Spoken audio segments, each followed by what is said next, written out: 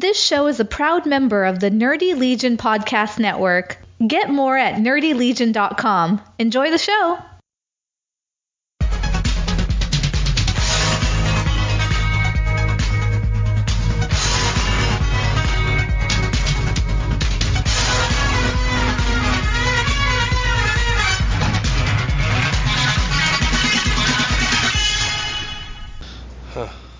I want to see a video of Nakamura's entrance. It was good. Miz and Maurice were doing they came out dressed as John and Nikki, and they were doing a stupid promo about how they're leaving the WWE to do Hollywood movies. And just as they finished, the black guy with the violin. I'm watching it right now. Oh, okay. They had the black guy with the violin come out. That's pretty awesome. Yeah, as soon as you hear classical violin being played. Yeah. And I was like, oh, fuck yes. But I thought he was going to come out and beat the shit out of the Miz or something, but he didn't do nothing. Miz was gone by the 8 minutes it took him to walk down the ring.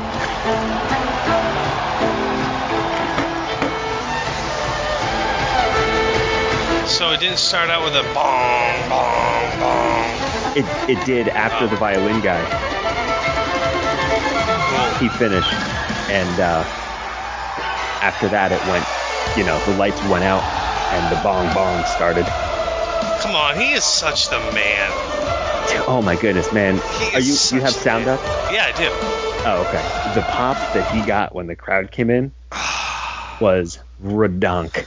I can't wait to watch it. I'm looking forward to watching the actual version of it, not just the clip I kind of saw. Yeah, that's going to be awesome. Awesome. I'm excited. It was good. There's a couple people showed up tonight. Yeah, I saw Ty Dillinger made his debut.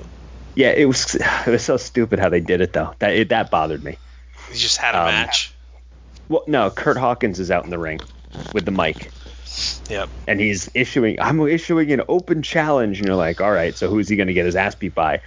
And he goes, I will give anyone in the locker room till the count of 10, 2, and then Dillinger's music hits. Of course. But the crowd went nuts for him. And they were doing the 10 chants throughout the entire match. It was fantastic. And Eric Rowan returned. Yeah, he came back. He's in a match now. It's about to start, him and Bray Wyatt against Luke Harper and Randy Orton. Yeah. Yeah. Well. Yeah, but seriously, I think Naomi hurt her leg. Good. Because I'm going to be honest, she's not good enough to pretend for as long as she did that her leg hurts. She's the kind of performer that she'll do it a little bit, but then forget that she's supposed to be favoring her leg. Yeah. And just completely ignore the fact. This guy here writes, Naomi is selling very well overall. Yeah, I mean, anytime she did anything on her left leg, about partway, I'm trying to think what move. Oh, she jumped up to do that ass face bump. Yep. Whatever she calls it, the rear door or something. When she landed, you could see on her face, and she started hitting her knee. Yep. And pretty much from that point on, anything she did with that leg, including after the match, her music hits and she starts trying to dance, and she was standing on her other leg, kind of twisting around. So not really dancing. No. Well, I don't have a problem with that. Not at all. My hope is next week, SmackDown starts with, well, we need to take the belt away. I'm sorry I have to do this. I came back too soon to fuck WrestleMania up. Yeah, right? Ugh. Yeah, I wasn't impressed. Well, you know what? We're talking about it, I guess. I wasn't impressed with her coming back. So. Yeah, I'm going to be honest. Yeah, well, I don't want you to lie to me. I am not impressed with anything she does. So. Yeah, well, there you go. So, starting with NXT TakeOver. Starting with the Hall of Fame.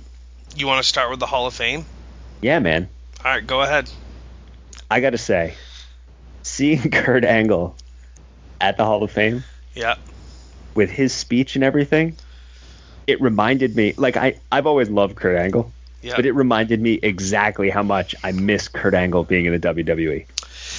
You know, it's funny because he was only in WWE for like 5-6 years, and then he's been in, gone forever. But still. But yeah. He was so good. Just like all the little stuff he was bringing up. Yep. And everything else. I liked his speech, how it started off serious. This is how I got in. This is what I did. I told him I could never lose a match because I'm an Olympic gold medalist. And then, they pulled the offer, whatever. I called him back and says, that offer still on the table? No, come try out. Yeah.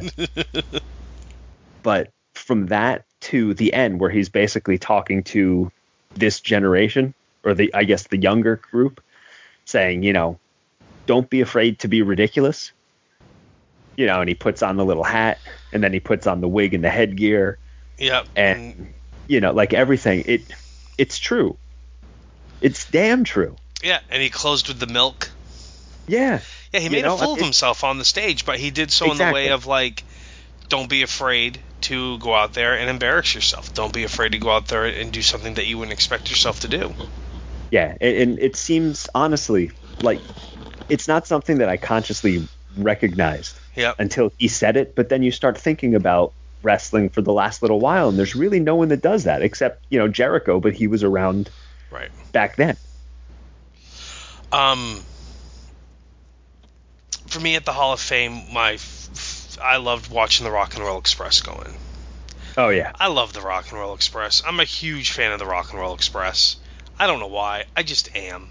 I just am. They're good. Yeah, and yeah, they are. And seeing them go into the Hall of Fame was really cool. Jim Cornette's speech was good. Yep. He did a great job putting him over. And then Ricky and Robert came out, and you could tell that, like, Ricky was just, to me, watching it, he was overwhelmed. Like, he was overwhelmed. Yeah. Like, they had their notes. It looks like they had some bits set up to do. Robert's trying to keep him in line. Ricky kept losing his place. Ricky was just completely overwhelmed with what was going on, and I thought it was great. I mean, like, he was, he was so happy to be there, happy to be, honored and overwhelmed, and Robert was trying to keep him in line, not in a bad way, but you know what I mean, and it was funny. I did love the fact, though, that Ricky came out and he goes, for the boys, I just want to let you guys know, we sold this SOB out. And Robert goes, yeah, look, they're hanging from the rafters. Because that's always the joke that every Rock and Roll Express does. We sold that son of a bitch out. So I thought that was great. And then at the end, when Ricky turned to Robert and and basically, told him that he loved him like a brother and started getting teary-eyed over it, I thought that was pretty awesome.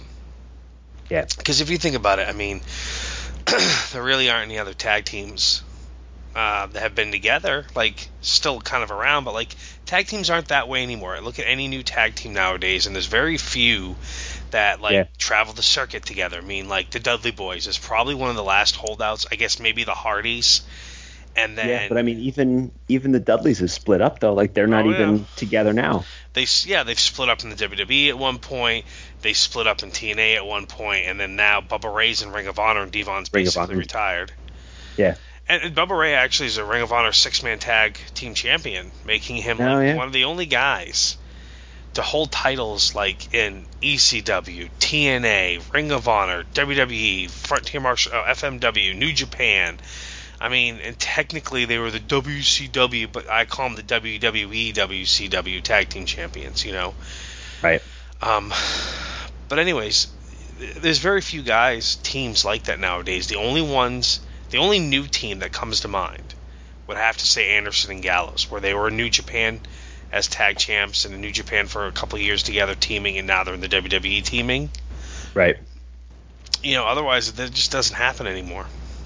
Yeah, it's true. It seems like, I mean, as much as they keep saying they want to push the tag divisions, or whatever, it really honestly seems like they're keeping people together just long enough for them to split them up.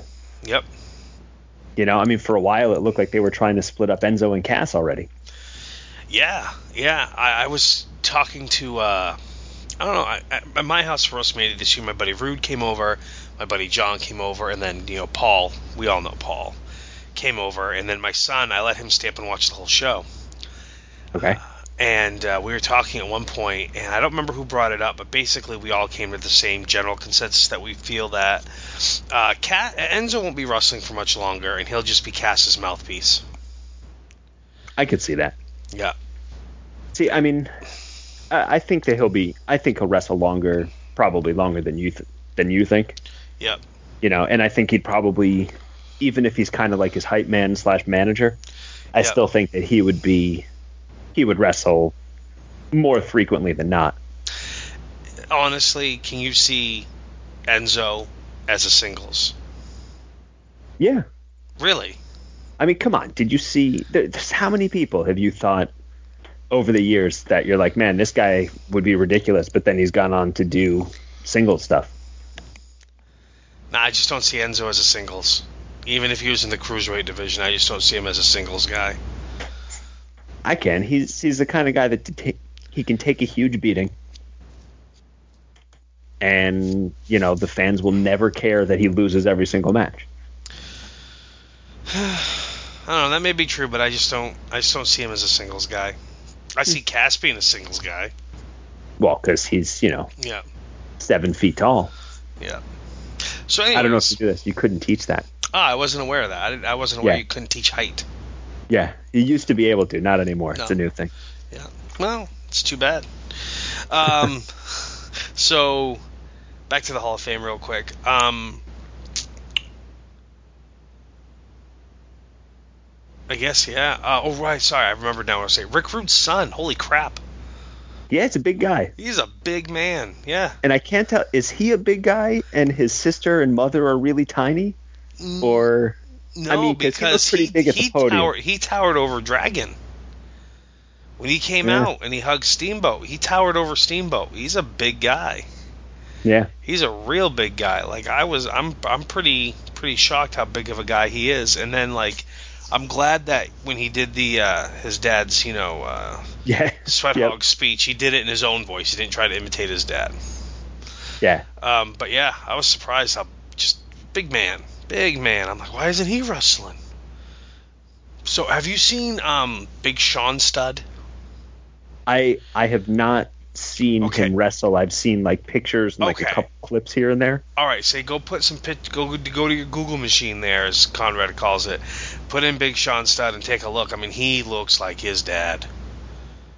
Tremendously like his dad. And I've actually seen him, not in person in the ring, but I've seen a couple matches on YouTube, and he moves around way better than his dad ever did.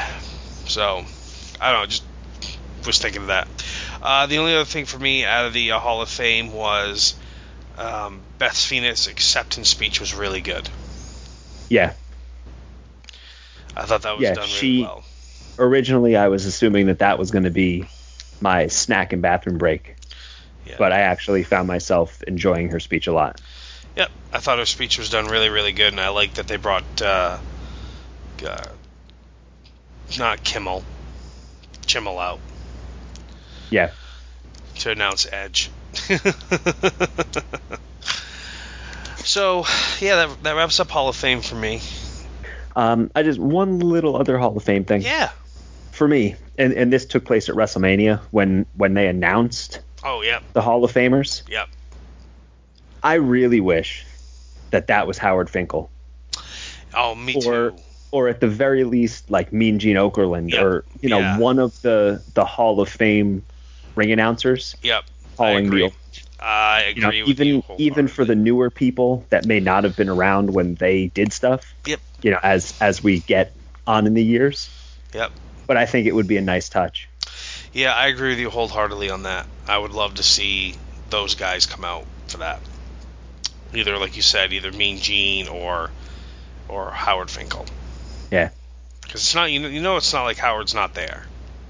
Yeah, well, I mean, that's the thing. For WrestleMania, with access and everything for the week, you got to assume, even if they're not at WWE stuff, they're still, whatever, at WrestleFest and all the other stuff. WrestleCon. They're there somewhere. Where everybody else is down there, doing something. So, Kurt Angle, real quick to talk about him. the smile that seems to be permanently plastered on his face at the Hall of Fame, at WrestleMania, and at Raw. I mean, can you think? I mean, that this man is happy to be back in the WWE, huh? Yeah, I mean, I mean, it's genuine. He alluded to it in his speech. Yeah. That, you know, he had been through some rough patches. Yep. And, I mean, obviously through that, I guess he just never, I mean, going to TNA for as long as he did, I guess he just never assumed he would be back. Yep.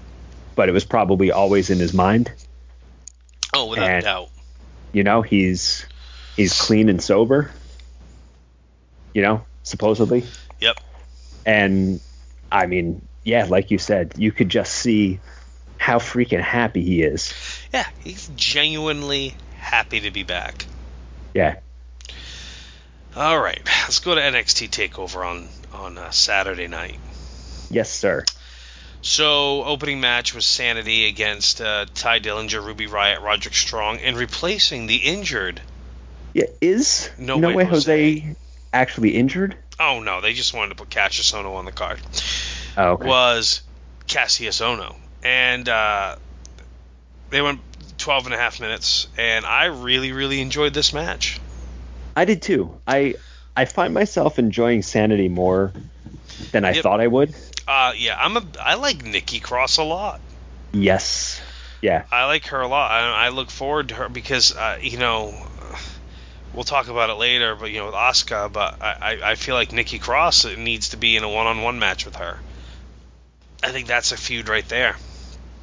Yeah, I mean, because what they did at the, I guess in the Fatal 4-Way before the Rumble, I mean, the two of them didn't really cross paths because they mixed on their names. The two Australian ladies pummeled the crap out of her on the table. Yes, Peyton Royce and Billie Kay. Yes. Peyton Royce, that's right. But they touched a little bit, and I was just a little bit of interaction they had. I was like, ooh, I got to see a singles match between these two. So hopefully that'll come down the line. But you know, I thought this was a great match. It was a really good opening match. I think everyone got to show what they could do. As far as like some of the Sanity guys, like Alexander Wolf and Big Damo there, what's he going by? Killian Dane now. Some of the stuff that they could do that we haven't really seen. I really enjoyed it. You know, I thought it was a great way to. Like, normally we complain about 8-man tags being clusters because, let's just pile all the people on the show. But where Sanity is a group, it makes sense for them to be an 8-man tag. Right. And then, you know, the guys they were against, I mean, it was good. I loved it. I thought it was great. It was not the match of the night, but it was, if you look at the matches of the weekend, you know, there's 18 matches to pick from. That's high up there for me. Yeah. Aleister Black against Andrade Almas, and I mean, it was what I expected of the match. It's two guys, you know, two athletic guys. Yep. Put on a decent match. I wasn't expecting it to be anything special. I mean, I think the two of them, they were a little out of sync. I thought they were a little out of sync. I also thought, and I touched on this maybe in chat, maybe I didn't with you, but I think Almas sandbagged him a little bit, like Jericho does to people sometimes, like he did to Fandango at WrestleMania a couple years ago. Oh, you did. Yeah, you did say that to me. Okay, yeah. So I really do feel like he just like, you're gonna come in and I have to lose to you, bullshit type of thing. I don't know. I felt like they didn't click, and I also felt like Almas just kind of, because like realistically, when they're coming in, you know, Black needs to shine. He's making his debut. He's coming in with it, you know, making his debut on NXT, official debut. You know, he wrestles Tommy End at the UK show in January, but it's April now, and this is his first official TV match under this name, and you know, I couldn't tell if he looked nervous. You know, like some of his stuff wasn't as crisp as I'm used to. Exactly, it wasn't. No, you're right, it wasn't. But still, I just felt like Almas kind of sandbagged him, and I don't know. But I'm trying to think. Towards the start of the match, there was like a bunch of. Oh, geez, I'm forgetting now. And I meant to go back and watch this before we recorded, but I didn't have a chance. There were like a whole bunch of like near miss. Yes. There was like one sequence where they were just like, I thought that whole bit was fantastic. Yeah, I agree with that. But then from that point on was when it started losing steam. Yep. But I mean, overall, I still, I thought it was a decent enough match. It just wasn't like what I'm used to seeing from Tommy End. Right. So. I thought of one thing about the 8-man tag. I wanted to say, my only issue that I had with the match, I enjoyed it. I thought it was great, but I thought that, and this was the entirety of this takeover. Yep. I thought that the camera direction was terrible. Oh my God, we kept making. I thought the same thing on Friday too, on WrestleMania as well. I thought that like the cameras just seemed to miss 90% of the action. I don't know if they got a new guy in the truck or what was going on, but WWE's known for their production value and their high production, glossy look and everything like that. Man, they were missing shit left and right, or someone hit a big move. And before you can see the guy sell it, they're putting a crowd shot up. Yeah, for the most part, I thought it was much better at WrestleMania than it was for NXT. But this match, there were a bunch of sequences where there were 3 or 4 people out of the ring, and someone's like jumping onto like something from the ropes, but the camera is on like a guy sitting in the corner, like catching their breath, and you see from like someone off in the corner, off on the side of the screen, jumping off screen, and you hear the crowd go nuts, and you're like, oh, okay, and then the camera would cut to like 3 people laying on the ground outside. Yeah, it was kind of piss poor, Yeah. I would agree with that. It was very odd for the WWE shows. Considering that they used to have, I mean, I kind of missed the highlight packages that they would do right at the end of the pay-per-views. I used to really enjoy those myself. That, I mean, somehow 4 minutes after the main event is done, they had the match cut up and put into the highlight package. Impressive, yeah. Yeah, I mean, it always blew my mind how they did that. I keep hearing my own voice a little bit. The Authors of Pain defended against DIY and the Revival, and I will say this match was awesome for the first 20 minutes until DIY got eliminated. Okay. And then it became less than good for me. I feel like when the Revival and the DIY were in there and they were working together and they were doing stuff with and against the Authors of Pain, they were great. They were teasing, working together, while at the same time teasing, turning on each other, Revival going heel on them. That moment where Gargano comes in and who was it? Dawson had the submission move. Yes, and Gargano goes to attack him. And Gargano goes in like he's going to hit him and stops. Yep. And you see Dawson's like, no. And Gargano's like, all right. And he gets the submission move on him also. He puts the Gargano escape on. Yeah, exactly. So great. Yeah, that was awesome. And I loved when the two teams kind of like partnered off with each other to do each other's finishers. Yes. Great. When Ciampa and Ciampa and Wilder did the Shatter Machine. Yep. And then, Gargano and Dawson did their finish. I can't think of the name of it now, but, the running kick and knee in the face and everything. Yeah, it was awesome. Yeah. Awesome. I really enjoyed it. But then, after DIY got eliminated, which, I don't know if you saw this or not, but Occam pinned both teams. Like, you know what I mean? Occam from Authors of Pain got the pin on Ciampa, and then he got the pin on Dawson to win the match. To be honest, I still don't know which one is which in the Authors of Pain. Okay, fair enough. So fair enough. But that crazy superplex to the outside. Yes, that was awesome. Oh my goodness, there was so much. That's like I said, the first 20 minutes of the match when all 3 teams were in it, it was the match of the weekend. It was so good for me, like so awesome, like as far as match quality wise.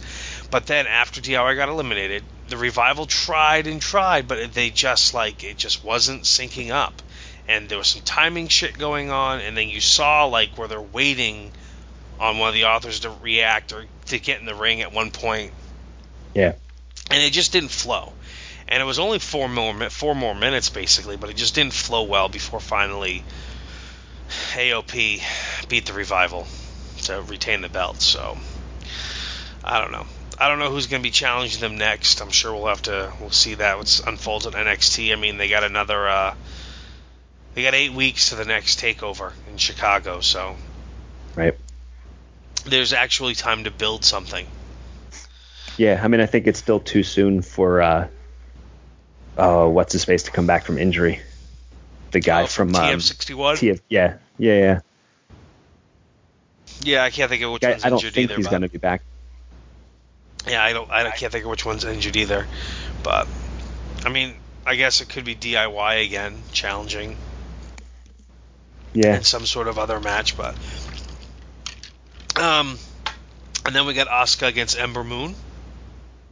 I have seen Ember Moon on the independent scene as Athena have some really great matches, but this is actually the first time in NXT I've seen her have a really good match. See, this was the only match I actually kept notes. Yep. During this, so I remembered what I wanted to talk about. Go ahead. I have 0 notes for this match. Really? Yeah, I didn't. Nothing in the match stood out to me as being great or bad. But I mean, for some reason, I don't know. I did not get into this one as much as I did in previous women's title matches. Well, I love the finish. I absolutely loved the finish. I really enjoyed how Asuka pushed the referee into the ropes. Yeah. I love how she basically cheated to win, and she kind of a little bit of a heel turn, but the fans were still cheering her. But she'll be a 1-year champ now. Yep. And then the main event match, Shinsuke Nakamura against Bobby Roode. Why did they scale down the entrances? You notice that too, like the entrances for the whole show, but WrestleMania too. The only couple like specialty entrances, if you will, was Triple H came in on his tricycle. Undertaker got lifted up halfway through the ramp, basically. Yeah. And Sasha Banks came down the back on that the Roadster. Yeah. That was it. Yeah, Otherwise, there was no big fancy. Oh, and Seth Rollins Randy Orton came had out the with snake. Seth Rollins came out with a torch. Yeah. Yeah. Yeah, but I mean, there was no big like, there's pomp no and circumstance. There's no Rusev coming out in a fucking tank. Yeah. There's no 50 John Cena's line in the entrance ramp. There's no Motorhead playing for 5 minutes as Triple H stands there with his skull mask and everything on. Right. I mean, there was none of that.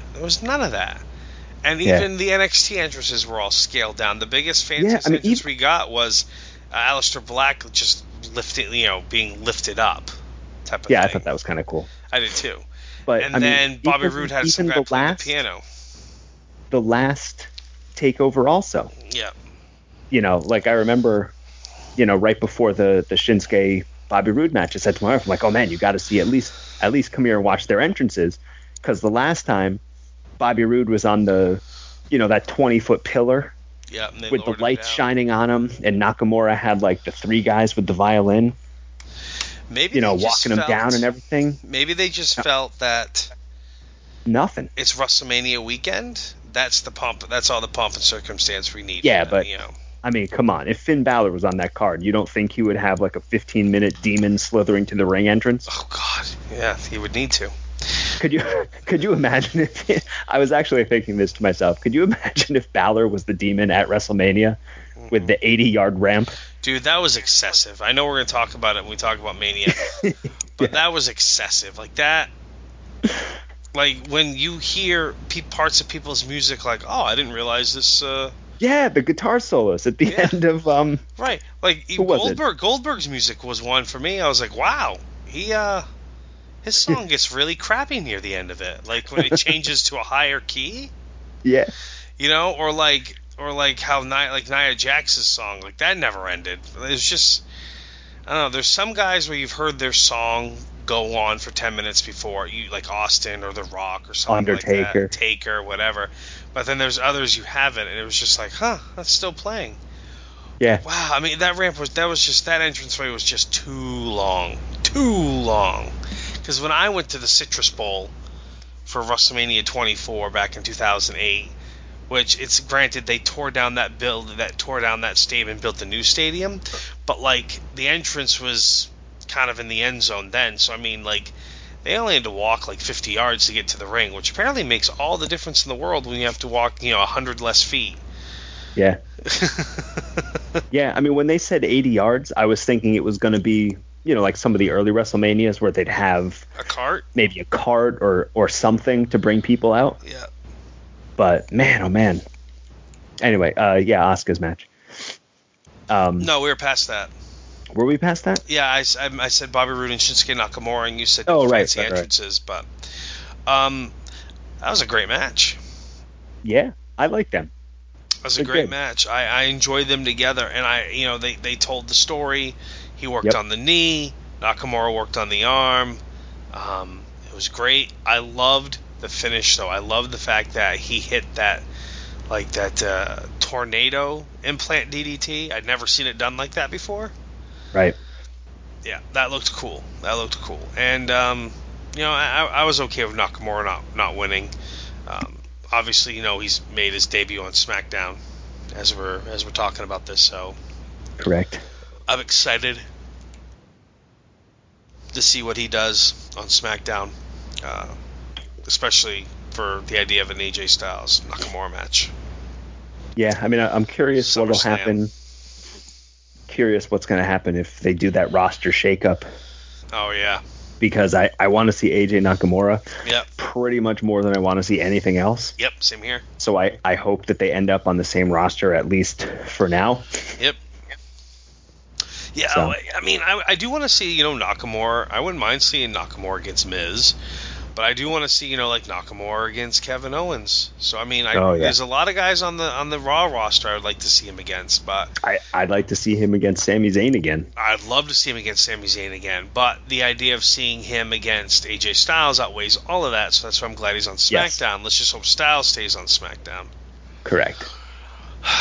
But yeah, I thought Bobby Roode should see Nakamura too. Really, really good match. Really well done. Bobby Roode just awesome in the ring. First of all, I love the fact that he wears a robe. But yeah, he's just great in the ring, and Nakamura is Nakamura. So I mean, yeah. Yeah. No, I agree completely. With a main event like that, it's not going to be bad. So. Yeah. What did you think of the new NXT title belts? I liked them. I mean, I didn't have a problem with the old belts. Either did I. It's not like the Divas belt with the big butterfly. I thought that the belts were fine. Yep. But I mean, hey, they're kind of into a new generation of NXT. Yep. Which, as I'm watching, Raw last night and the main event, and you're like, these are all NXT champions standing in the ring. God, that's true, yeah. That, it's pretty great thinking about that. And looking at, I mean, we're not there yet, but looking at on Raw, they had the 6-woman tag match, and all 6 of them were NXT folks. Yep. And you're like, man, it's so great that, you're seeing the development of these people. You're actually seeing, like, Triple H's, vision coming to life. Beyond, yeah. So, moving over to Sunday night, I mean, are you good with NXT? Yeah, I'm good with NXT. So moving over to Sunday night, we got 13 big matches to talk about. I got no notes. Perfect. No, I'm joking. Oh, I don't have any notes. I just have memories. Yeah. But yeah, we got 13 big matches to talk about. Initially, the SmackDown Women's match, which was the semi-main event apparently, was on the pre-show, and it got pushed to the main card, and then unbeknownst to me until I was watching it, they moved the Intercontinental title match to the pre-show. Yeah. Yeah, I didn't know that was happening. But I have one complaint about WrestleMania. Okay, what is it? It was too freaking long. Yeah, I love me some wrestling. Don't get me wrong. If you're going to start the pre-show at 5 o'clock. Yeah. And you're going to have, like, some of the other matches, I mean, have the pre-show go from 5 to 6. You don't need to have all of the panel discussion and everything else. Or even put the pre-show started at 4. From 4 to 5, it's going to be all the talk and hype and recaps and whatever. between 5 and 6, they'll have the 2 or 3 matches. Start WrestleMania at 6 o'clock. And this way, I'm not sitting up at 12:30, still watching WrestleMania when I'm up at 5 o'clock the next morning. Yeah, no, I would agree with you because it was 7 hours. It was just over 7 hours actually, which is that is a long time. A long time, and I'm not complaining because I love wrestling. But yeah, it was a long show. It's like, as my wife was saying to me, why don't you just go to bed? And I'm like, no, you don't get it. The Undertaker's standing in the middle of the ring. I'm not turning this off until whatever happens. Absolutely. Real quick, we don't have to go into great detail with every single match, but Neville and Austin Aries, solid match, solid opener for the event, I guess, for WrestleMania pre-show. Absolutely. I thought that it was the finish of the match. Yep. When Aries had him in the hold. Oh, and he just went for the eye. And Neville. Oh my God. Yeah, brutal. Vicious. You don't see that kind of. No, that was an eye get. Vicious that was heel move. Yeah, that was. He was trying to take his eye out. Yeah. Yeah. And I liked. This match had a bunch of stuff. Like Austin Aries did the ear clap on him. Yep. I haven't seen that in forever. I know. I can't even remember the last time I've seen that myself. Yeah.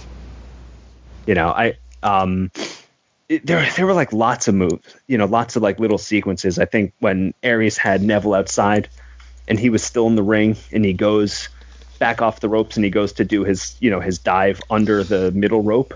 Yep. And Neville just pops up with the kick into his face. I mean, like the counter stuff that the two of them were doing and everything. It was like spectacular. The two of them were great together. That I loved this match, and I'm trying to remember now. It was what a very exactly solid, the spot was. really good match. I have a note that says, "How is Aries not dead?" and I can't remember what that was after. Was it something they did to the floor? I'm sure it was. Because I remember you were saying there was one point during the match where Aries basically landed on his head. Yeah. Oh yeah. Yeah, I don't know. It was a great match, though. Really good opener. Really kicked things off. But the problem is, after that, then, there was a bit of a delay. And then they have the 33-man Andre the Giant Memorial Battle Royal. No, the problem with the Neville-Aries match is that they went to a freaking commercial. Oh, I know, during the match. I mean, look, it's the pre-show. I get it. Whatever. But Jesus Christ, that match, it was such a hot match. Yeah. And they're like, yeah, here's a commercial break. So in the Battle Royal, you basically get Braun Strowman and the Big Show. They get entrance. Everyone else just kind of is in the ring. Yep. And oh my God, it comes down to Mojo Rawley and Jinder Mahal. Yeah. I believe my comment to you was the two people that I care about the absolute least in this match. As of everyone that was in the match, it comes down to those two guys. And yeah, I mean, Gronkowski gets in the ring after security messed up. Oh my God, I loved it when that security girl that ran over and she's like, and grabs you, goes, no. And then you see everyone run over there like, no, it's okay. He's supposed to go in there. He's it's allowed. Yeah, that was good. Hey, she's doing her job. She's doing her job. You know what? I'm glad for that. But maybe that woman, security sitting in front of the person who's supposed to be in. That older, petite woman went running to try and stop that large man from doing something. Yeah. So to her credit, she went at him. Yeah. But yeah, so Mojo Rawley, I mean, that just seems wrong. That's just that's worse than Baron Corbin winning. No, the only reason why he won, and it's a terrible reason, is because they wanted to get Gronkowski involved somehow to get some mainstream press. Oh yeah, no, absolutely, that is the reason. And I mean, they're not going to push Mojo. Like Baron Corbin now is involved in a feud over the IC belt.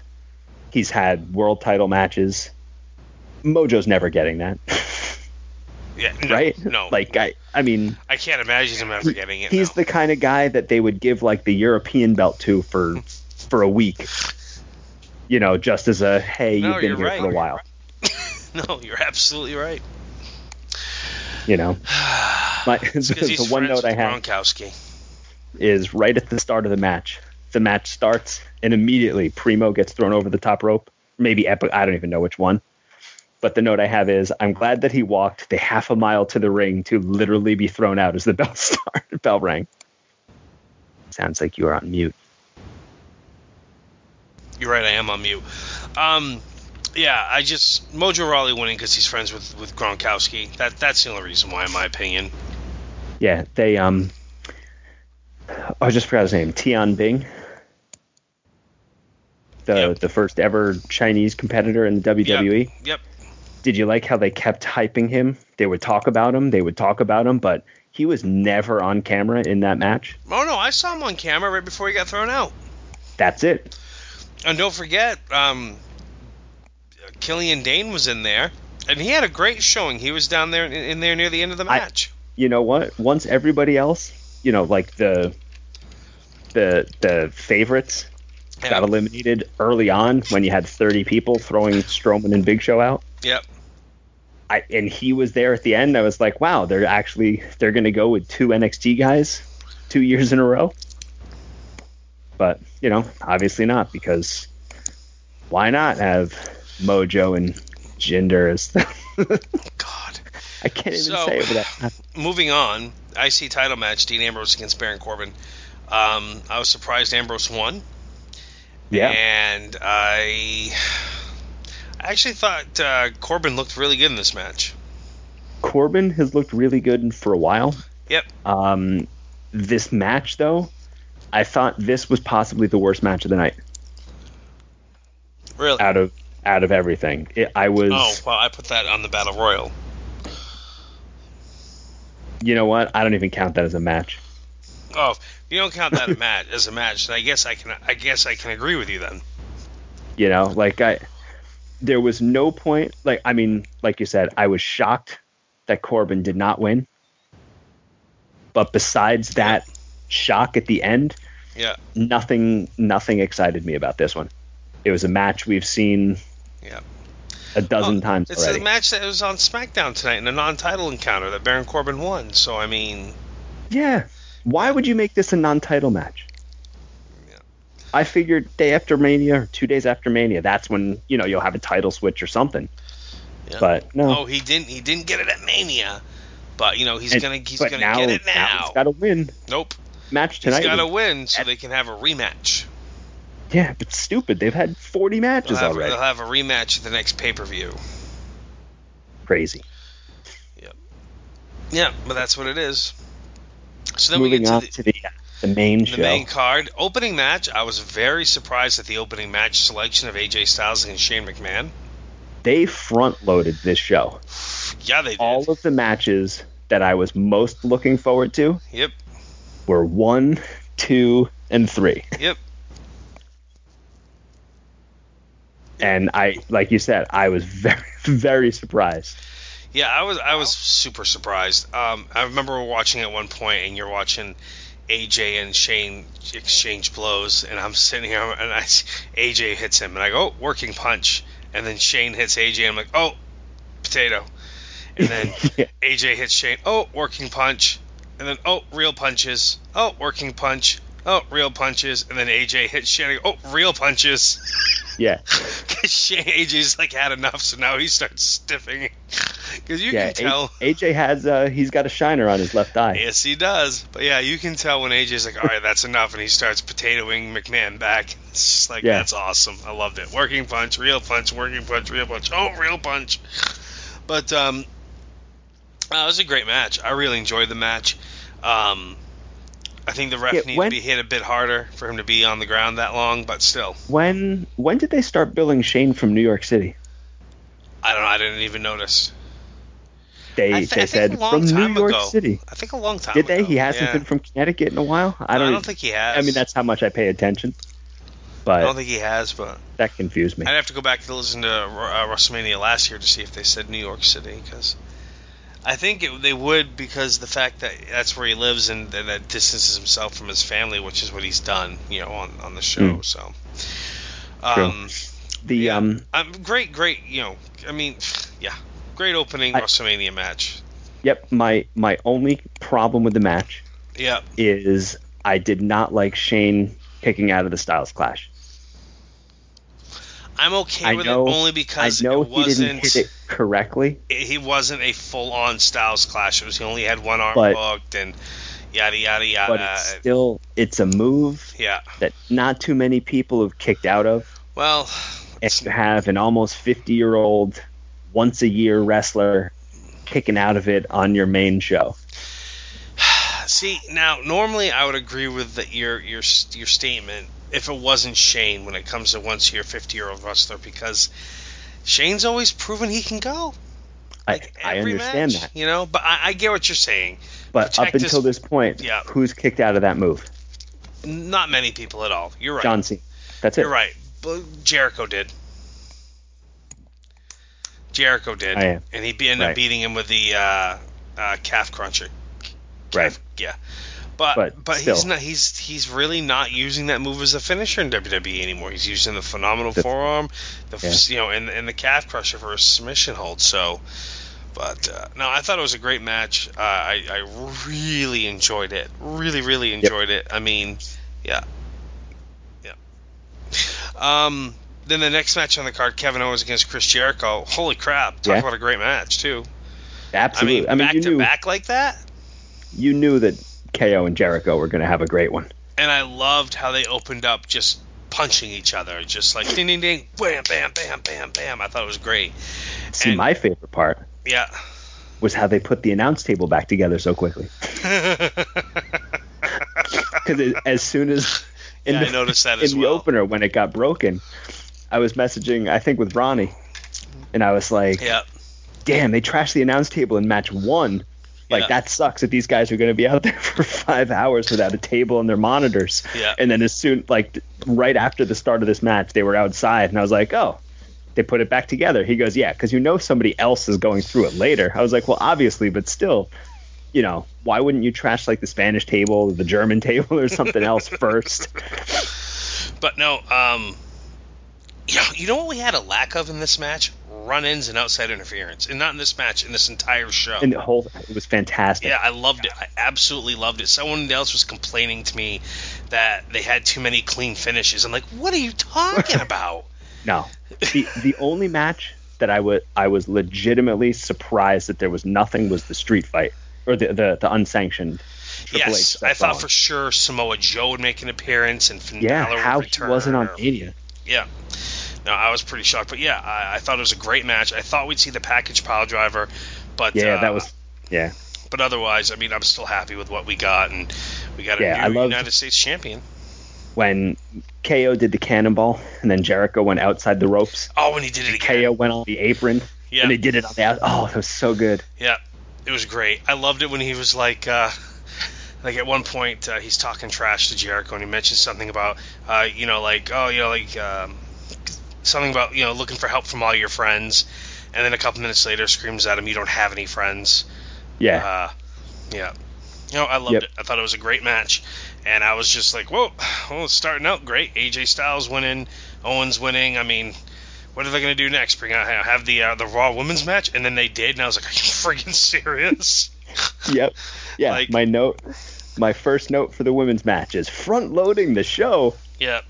Fantastic. And the women's match, someone was saying they were complaining that it wasn't as good as last year, or they didn't like it as much, whatever. And for an elimination match, I thought it was short.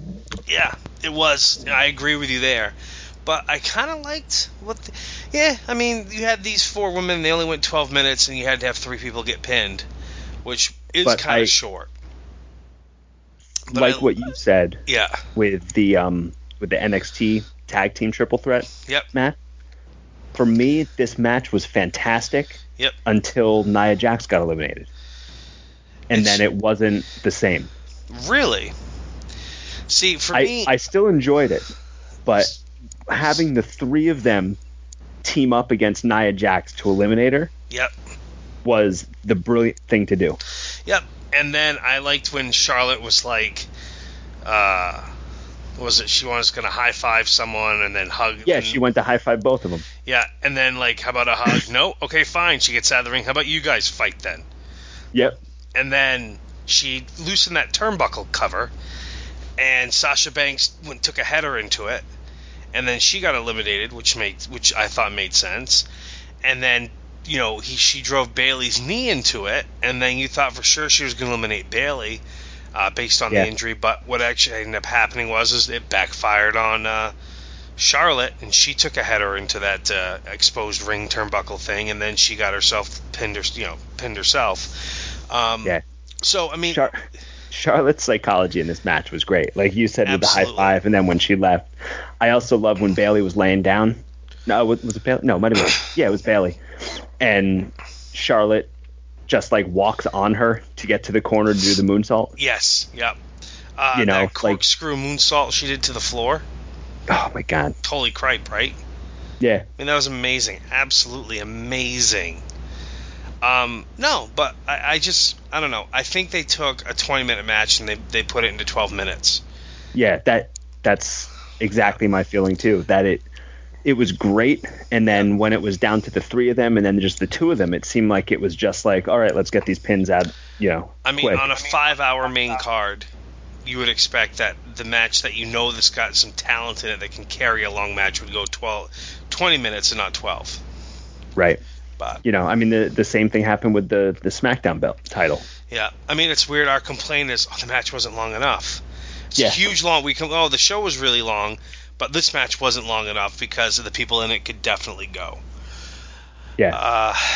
And then the next match on the card, the Fatal 4-Way ladder match. Yep. For the Raw Tag Team Championship, and we get the surprise return of the Hardy Boys. Of the Headbangers. Oh, the Hardy Boys. Yeah. Yeah, the Hardy Boys. Again, in a ladder match. Now, first of all, to me, this match also was too short for what it was. For 4 teams being involved in this match, and for everything else, and they had 11 minutes. And it's just like, okay, this is a 5-hour show. How is it this match is so short? And I know the entrances I know we saw an hour's worth of entrances on the show, but but still. Speaking of entrances, why was Bayley out first as the champion, and then Sasha gets to ride a car? Yeah, I don't know. I don't understand that, but that's the thing is I've noticed like she came out first, but then when they do the introductions in the ring, she's announced last. So yeah. So anyways, the Hardy Boys, to me, they had a very impressive weekend. I mean, on Saturday night, they're in what I've been told is an unbelievable, spectacular ladder match for Ring of Honor against the Young Bucks, and they lose the Ring of Honor tag team titles. And then on Sunday night, they roll into WrestleMania in another ladder match and win the Raw tag team titles. Yeah. And they worked their asses off in the match. They weren't resting on their laurels. I mean, friggin' Jeff dove off a 14-foot ladder. I mean, crazy. Yeah, when Cesaro was doing the swing and Sheamus was doing the clubs on the stomach or the chest. Yep. They got up to 30. I thought they would at least go hit 33 for WrestleMania 33. That I was like, oh, that's actually kind of funny. Like I hate that stupid swing. I know you do. Like it's just the dumbest crap ever. Yep. But when they hit 10 and they didn't stop, and they get to 20, I was like, oh, they're going to do 33. That's awesome. But then they stopped at 30, and you're like, oh, come on, missed opportunity here. Yep, agreed. But otherwise, what you think of the match? I mean, it's what you expect it was. Yep. It's a ladder match with a couple crazy spots. Yep. That I really like Big Cass getting Enzo on his shoulders, trying to get him up the ladder because they had the short ladder. Yep. I thought some of the saves that they were making, like a couple of them, there were a couple that looked like the guy on the ladder was just standing there waiting for someone to come in. Yep. Because I mean, honestly, if you're standing up there, how hard is it to grab the belt? Like no one's going to fumble with the belt that long. Yeah, no, they're not. But it's funny though when you do watch like Matt, he couldn't get the belt down. He had to like rotate the belt around before he could finally. Yeah. You know, it is funny when they are supposed to take it down. Then they do fumble with it. Yeah. So then next up was Nikki and Cena against Miz and Maurice. Yep. I went to do the dishes. Yep. And then next up, Seth Rollins against Triple H. And a non-sanctioned match that went 25 minutes. Hours. I have one thing to say about the Cena match. It's obvious that John Cena and Nikki Bella had been practicing the 5-knuckle shuffle because they actually did it synced up for the first time out of the 3 times that they've done it together. Yeah, they definitely put some time in on that. That I'm glad.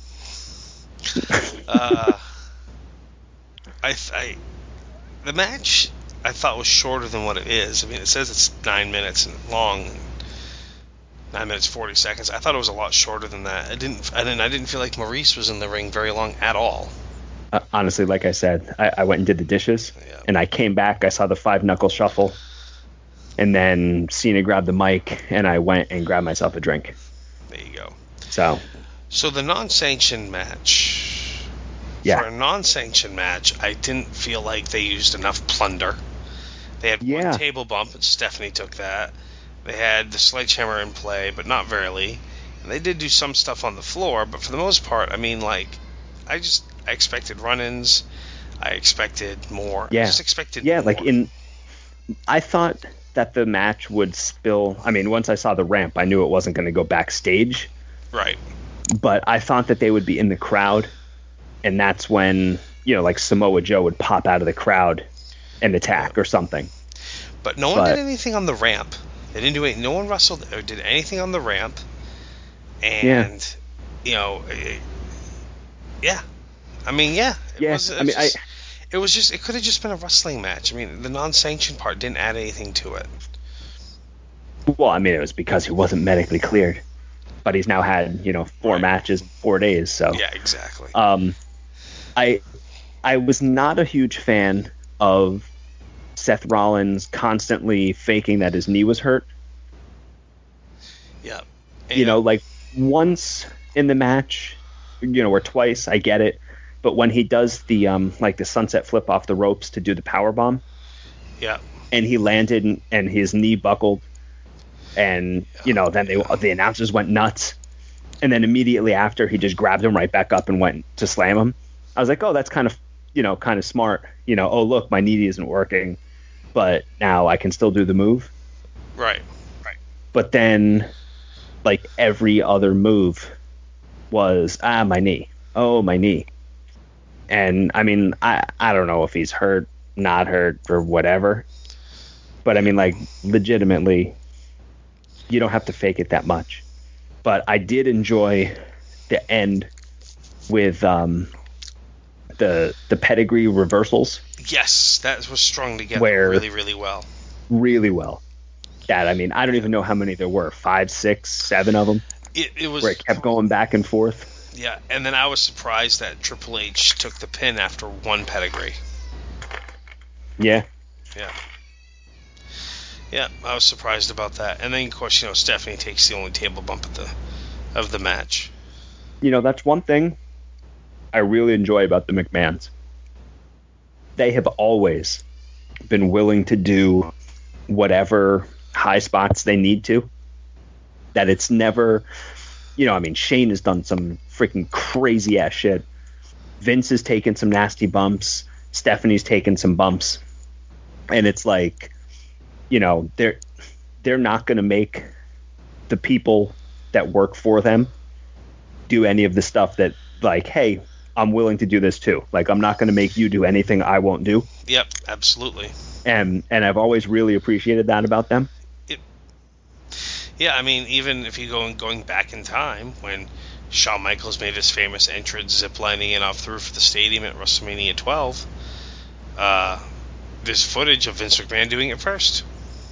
Yeah. See, this is what we do. I don't know. I didn't dislike the Triple H Seth Rollins match. I just thought it was too long. And again, like I said, for a non-sanctioned match, it didn't make sense to have that stipulation.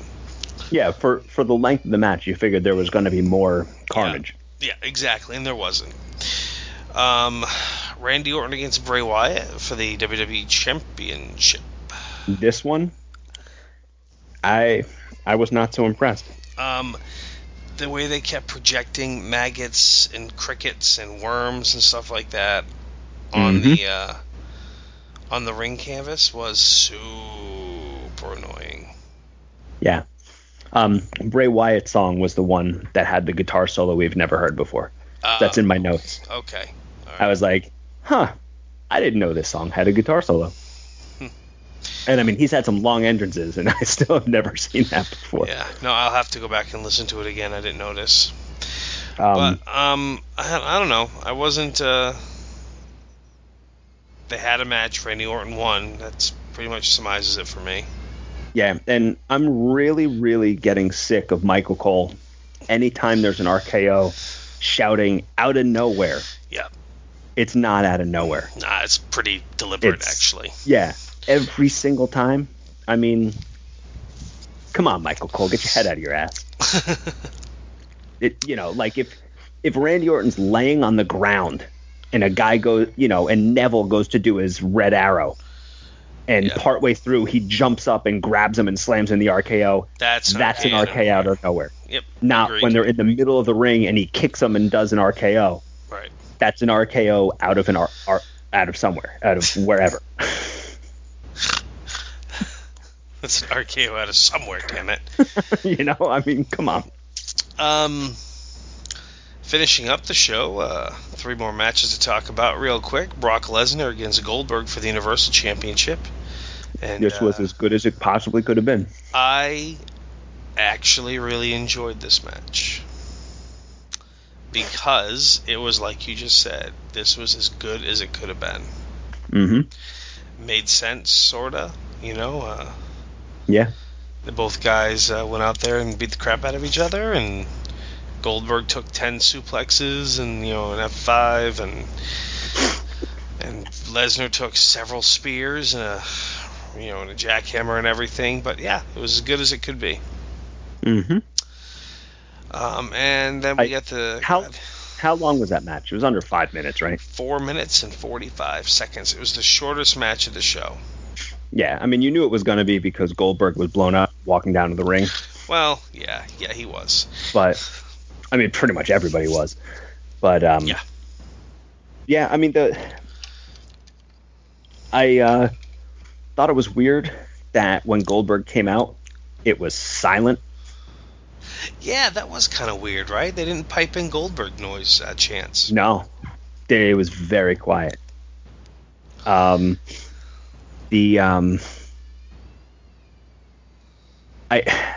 trying to think when the match started and Lesnar right away hit those 3 suplexes. Yes. And Goldberg just popped right up and did a spear. As soon as that happened, I was like, "Are you kidding me? Like this again?" How is Goldberg 90 years old sitting here no selling, the Suplex City? Yeah, I thought the same. But I'm glad Lesnar has the belt, even though, he's never going to be around with it, but whatever. I can deal with that, at least he can have matches. Yeah, I saw a thing today saying that Goldberg's not going to be at Payback. Payback, yeah. Yeah, he's not going to be at the Raw only pay-per-view, Yep. With the top Raw title, so. It's okay. Yep. And then, so the SmackDown Women's 6-Pack Challenge, they could not have telegraphed it any more than they did that Naomi was going to win, based on her getting her own long-ass introduction that wasn't cut off. Mm-hmm. And once she was to the ring, a light show / stage show in the ring. Yeah. But no one else got anything or got their entrances cut off. So that was annoying. Yep. And then more annoying is that she won the match. Yes. So. And then with that match, yeah, I would love to see an Alexa Bliss versus Charlotte match, just for what the two of them shout at people throughout the course of the matches. Yeah, I can get behind that. Charlotte's banter, like the whole thing with the high fives and you fight and this and whatever. Alexa yelling, you think this is your home, you're going to win because it's your hometown or whatever. She's screaming at Naomi. Yep. It's fantastic. Like stuff like that, Kevin Owens, Absolutely, you think your friends are going to help you. You got no friends, all that. Yeah. To me, more people need to do stuff like that because it helps get people into the match, I think. But the rest of this match was kind of a cluster. It was. They struggled to get in their own moves before it ended. And the double sharpshooter was good in theory. Yeah, well, I've seen her do it before. She did it to Lay Cool in the past. Yeah. And it worked well in her favor, but it didn't work tonight. Yeah. Yeah. Yeah. And then the main event of the show, Roman Reigns defeated The Undertaker in a no-holds-barred match, which I did, enjoy when I found out about it. It was a no count-out, no DQ, no-holds-barred match as they were walking to the ring. So, yeah. Yep. I love JR coming out and calling the match. Me too. Absolutely. Fantastic. I wish Michael Cole would have shut the fuck up and let JR call the match. Yep, absolutely. As JR is literally doing play-by-play and Michael Cole is talking over him doing the exact same play-by-play but worse. Yeah, it just really showed how bad he was. Yeah. Drove me nuts. But this match, okay. I have thoughts on this match. I want to hear them.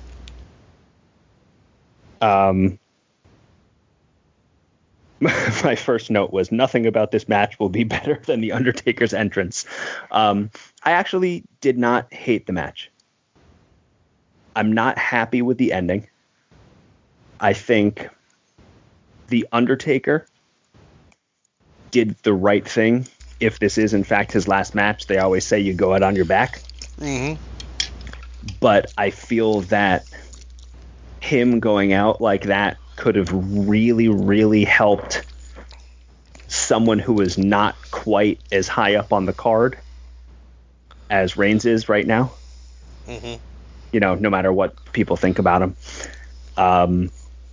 It seems they could have easily, especially after Raw last night, this could be the heel turn that we've been waiting for. Yep. That might breathe some life into the character. Mm-hmm.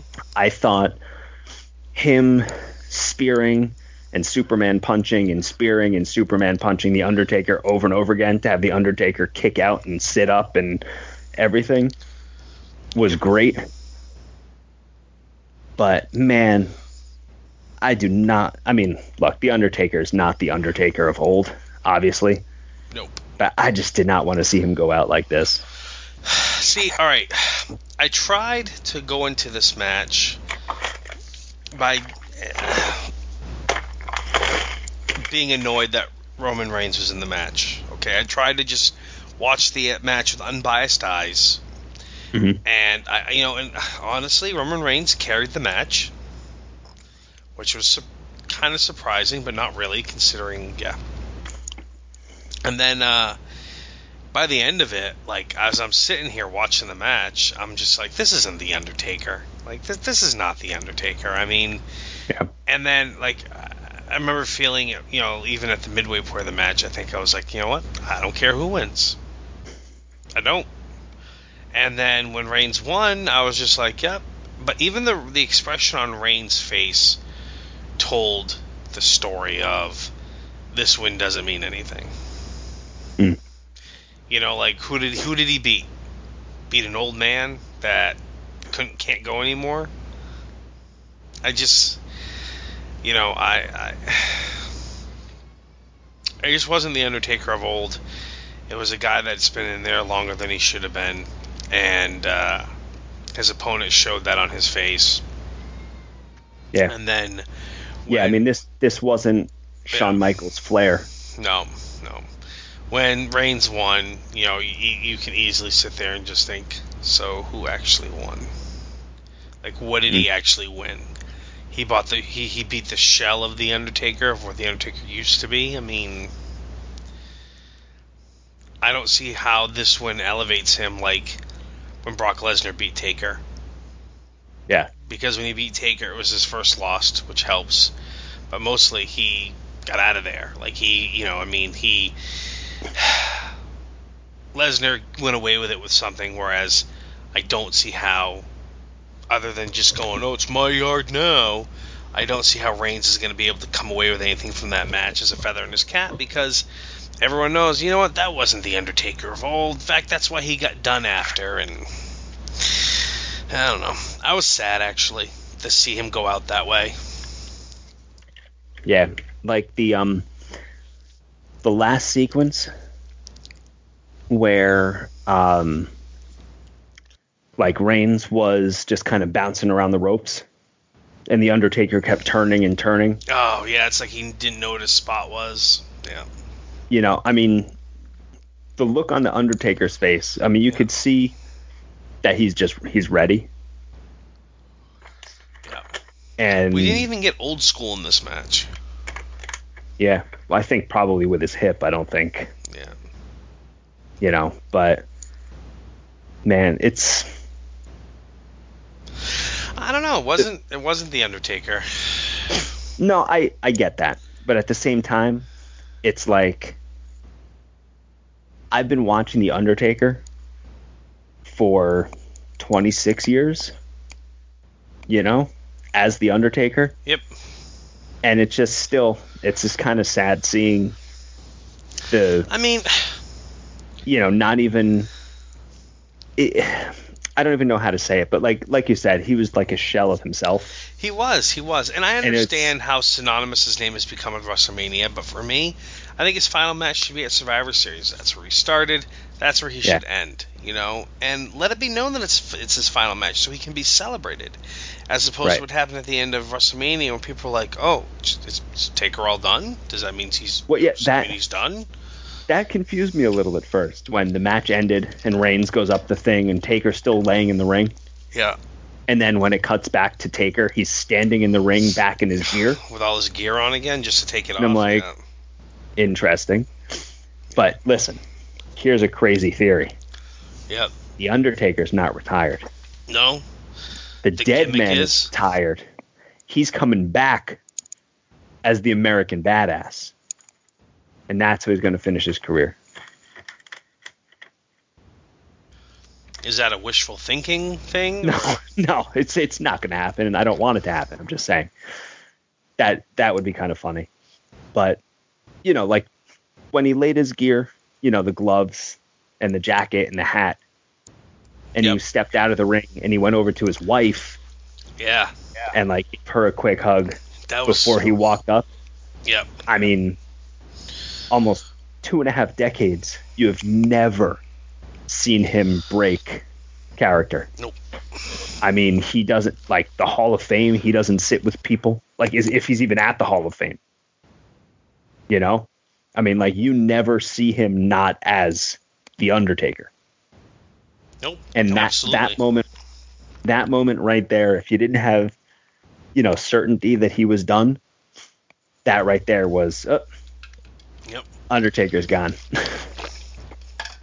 No, absolutely. I mean, I don't know. I guess I just wish it was a better match for him. I mean, like Flair's last match, Shawn Michaels' last match. We know they were going to happen, or we knew the possibility of it happening, but we knew they were going to happen. You had the build-up. You had the fans showing their love and support and everything. And right. I mean, I know always supposed to go out with your back, on your back looking up at the lights, but sometimes it's nice to go out with a win. Yeah. And have a big celebration, or have your opponent get a quick pin on you and you shake hands after, and But anyhow, all in all, pay-per-view and over its entirety, I didn't think it was a bad pay-per-view. I actually really enjoyed it. I really enjoyed a lot of the matches. There was so many aspects of it I really liked. And there was a lot fewer aspects of that I didn't like. The only thing that I did not like, and I can't even come up with a reason why it should have happened, was Naomi getting the women's title back. Yeah. Everything else, other than they're in Orlando, no. Everything else, I'm mostly okay with. Like even Reigns beating the Undertaker. Yeah, I agree with you. And I thought there were 3 matches that I was completely bored by. The Battle Royale, the Ambrose Corbin match, and the Wyatt Orton match. Yep. The SmackDown women was Yep. But I mean, you knew once it got moved back to the main show, you knew it was the cooler. So it was only going to get 40 seconds to have, whatever. But besides that, all the other matches were enjoyable in some way or another. Oh, yeah, absolutely. I thought, about halfway through the show, I was talking with Ronnie, and I was like, man, like, I'm really enjoying this pay-per-view. I'm actually very surprised. Like, I thought that it was going to be just horrendous, but like you said, no run-ins, no cheap finishes. It was clean pins. A lot of clean pins in the center of the ring. And I mean, yeah, it's crazy. And then going to Raw last night. Yep. And SmackDown tonight. It's again. Raw yesterday and SmackDown today were the 2 best episodes of those shows in 5 months. Yeah. Easy. Yep. I mean, I was last night during Raw. I was like, I can't believe it. Like, why is Raw never, I get it's right after WrestleMania. The audience is still like really hyped. But they go to other places. I think Raw this week is going to be in New York on Long Island. There you go. So it's going to be a hot crowd. Hell yeah, it is. But like they've been in Chicago, they've been in Philadelphia. They've been in places where the audiences are super pumped, and the audience spends more time, chanting about who knows what than they do about the matches. Well, I think the big solution to fix all WWE's problems is they need to have more wrestling on TV. And I don't mean more shows. I mean the shows they have, less talking, more wrestling. Yeah. Let the matches build the storylines in the ring like they used to. Or even if you don't have more wrestling per se, have less like ridiculous finishes. Yep. Absolutely. Stop with the run-ins all the time. Stop with the... Yeah, all the time. Yeah. There's always a run-in. There's always... I mean, 100% of the time, if there's a guest commentator that's a wrestler, they're getting involved in the match, and then there's a disqualification. Yep. Like, you got one time. Just once. That's all I'm asking. Have someone out there that's in line for a title shot just do commentary. Like, they don't have to get involved with everything. One thing that we forgot to mention was Jerry the King Lawler coming out and did commentary for a match as well. Oh, yeah. Yep. Yeah. But no, WrestleMania as a whole, I thought was a good show. I enjoyed the hell out of the opening few matches of the pay-per-view itself. When we're talking about like false finishes or screw job finishes, whatever, there's one that they don't use ever anymore, and I think they should really consider using it because I think that can help build a feud. It's a time limit draw. Mm-hmm. They just don't do those enough, and you could really build a feud by having the guys have a television title match, a title match on TV, and have them go to a time limit draw. the feud keeps going. There was no winner, and we never see those. Never see those. Well, because they don't even announce time limits. I know. I love that at the UK tournament and at the Cruiserweight tournament, how they are announcing time limits, and they made them matter. I thought that was fantastic. Yes, I mean, Howard Finkel would all the time. Following match is scheduled for one fall. Well, they 20-minute time limit. Yep. Yeah. Yep. I think time limits. I think you got to announce them. I think you got to do it. Just like you're supposed to announce even the women's weights, not just where they're from. Because they don't announce how much the women weigh on the show. You know what? I've never even noticed that. Oh, every single time. They'll say, from the Queen City, Charlotte. But they don't tell us that she weighs 135 pounds or whatever it is. If Charlotte weighed 130, she's 6'7". There's no way she weighs that. I don't know about that, but she's a tall girl, yeah. So, I guess that surmises my WrestleMania for me. Yeah, I'm good with it. Yeah, I was very satisfied with the show. Yeah, like I said, I was very surprised I enjoyed the show as much as I did. Because the build-up had been all screwball finishes and silly stuff and whatever. Yep. And this show was just, here's some wrestling. Yeah, it was a great show. Yep. It was a truly great show. Definitely made up for last year's Mania. Oh, yeah. Yeah, I'd say so. You know, and going forward, I mean, I'll be interested to see if they keep this formula. Because to me, this is a new formula for them with the finishes. I'm curious if they're gonna keep it up going forward on the pay-per-views, or if it was just a fluke thing this time around, where they were like, we can't do run-ins. It take guys 20 minutes to get to the ring. I mean, that's part of it, I'm sure. Yeah. But, yeah, I mean, I hope that they get enough feedback from people talking about how great it was. Yep. Yep. Cool. Is there anything else you want to talk about this week? I mean, we had a couple new people debuting on the main roster. Oh, yeah. Which I thought was pretty good. Like the Revival over on Raw? Yeah, the Revival coming out and taking out the New Day. Oh, love it. Love it. I love their style of tag team wrestling. I love how they do it. And I'm very excited to see them on the Raw roster. And just to see what they can do up there with some new teams to face. Too bad the SmackDown roster is such the shits when it comes to tag teams. Yeah, my or at least how they're treated. My hope is that American Alpha gets shuffled over to Raw. Oh, man, that would be awesome. Because if you could have them and the Club and the Revival and the Hardy Boys and maybe DIY popping up, I think, man, would that tag division be spectacular. And, I mean, right now, I know the Usos have the belts, but there's really no team on that roster that's even like a legitimate team. Nope. Nothing I feel that's a threat to them. You know, and I mean, it's a shame because the Vaudevillains are good. American Alpha? The Ascension could be good. I mean, besides American Alpha, I'm saying. Oh, yeah. They have no legitimate competition. Nope. You know, they have Slater and Rhino.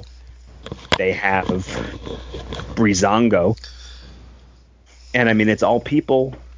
Tyler Breeze is great, but they've totally, just butchered him up there. Yeah, they definitely did a number on him. I wonder if we'd ever see him go back down to NXT. Try to reclaim some of that greatness. I don't know.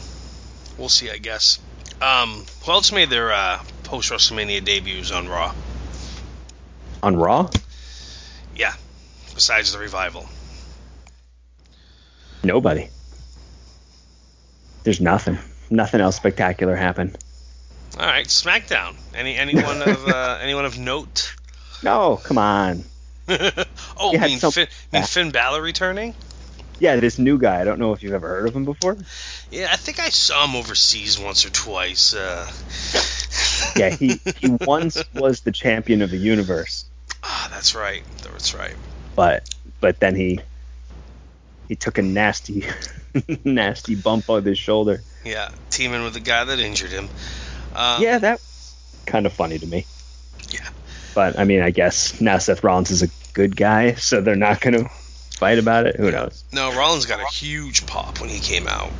Oh, yeah. Huge pop. Not Rollins, Balor, I mean, shit. Balor got a huge pop when he came out. Rollins did, too.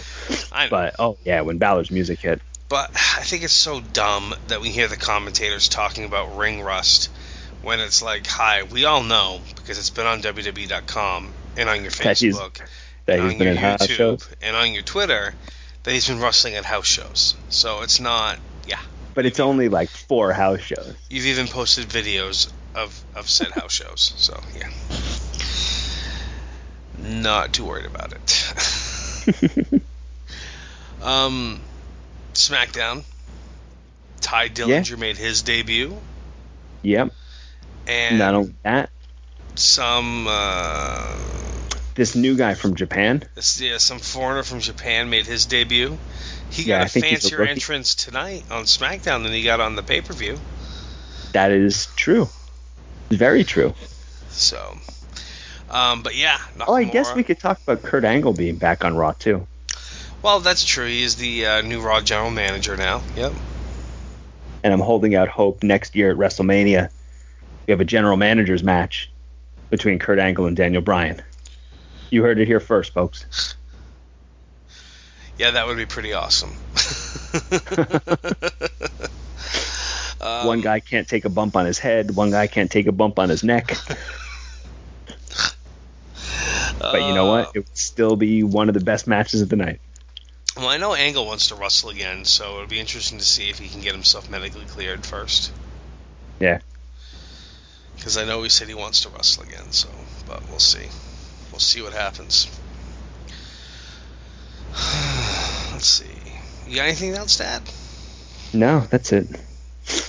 I watched Joey Janela's Spring Break. It was a show that happened down at the Orlando Event Center. Okay. On Thursday night at midnight, to Friday morning. They ran 14 shows. 12 shows over the weekend at that venue. Through WrestleCon and everything else down there with all the independent companies that were down there. So anyhow, I watched Joey Janela's Spring Break, and the main event was Matt Riddle against Dan Severn. And I was shocked. Okay, last time I saw Dan Severn, he had a big, old man beers gut thing going on.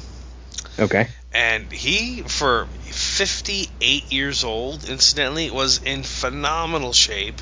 And he looked good. And he and Riddle went out there and had a hell of a match. I was shocked at how good the match was, because I had very low expectations.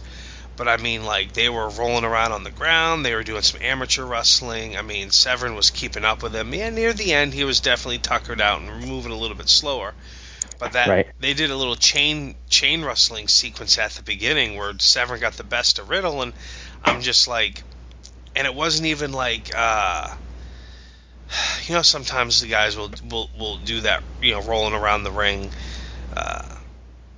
opening type stuff in the match, and you'll have the older guy who can't keep up, or you'll have someone that's not as good as the other person, so it doesn't look snug and tight, it looks kind of loose, and you know what I mean?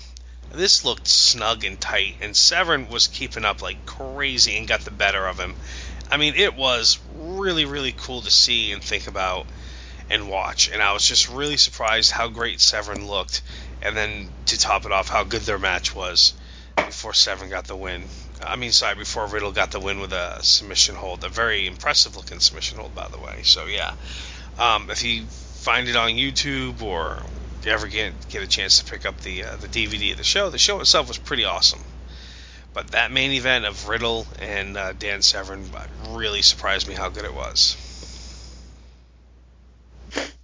Yeah, I mean, he's never been someone that I've been that impressed with. Yeah, no, but I mean, just think about the fact he's 58. Yeah, seriously. And he was taking suplexes and German suplexes and overhead suplexes himself, and he was throwing suplexes, and I mean, I was pretty well blown away by what he was doing. So cool. But yeah, that's it for Mania weekend for me. I'm good. Yeah, I think I'm pretty good too. Cool. I mean, do you want to, at an hour and a half, do you want to call it a show, or do you have a topic you want to talk about for a little bit?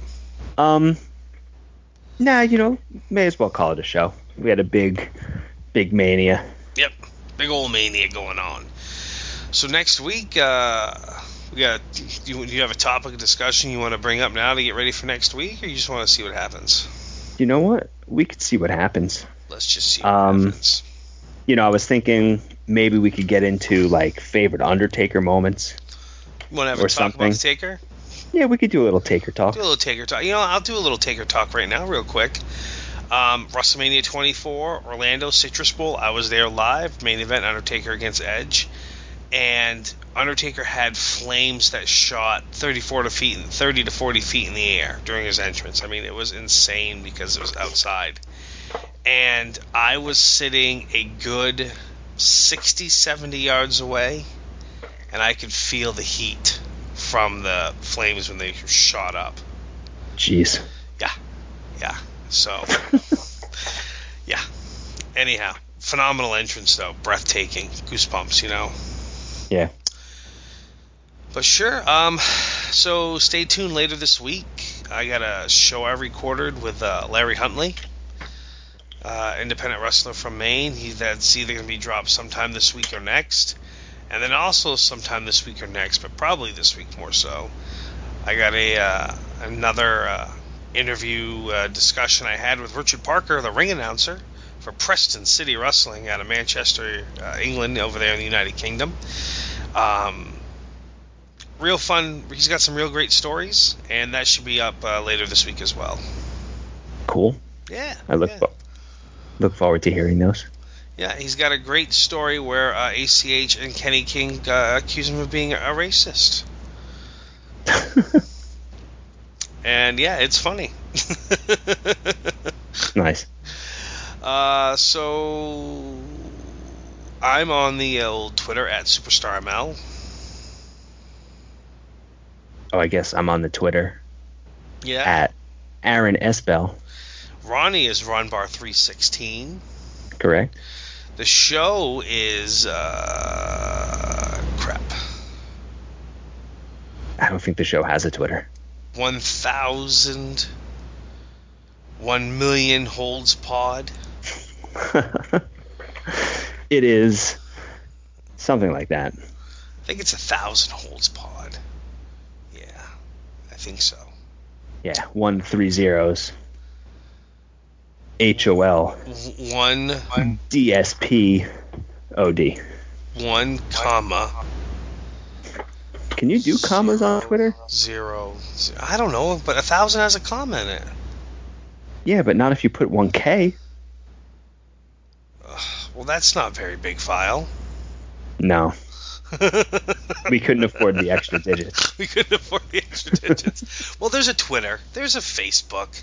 I'm sure you've seen links. Go like our Facebook page. Go join that closed group that Ronnie started it as opposed to just a Facebook page you can like. And,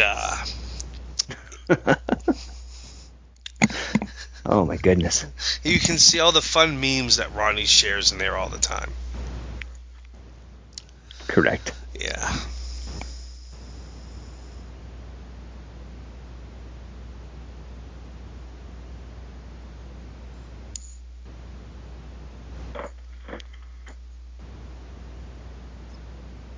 That's a taker.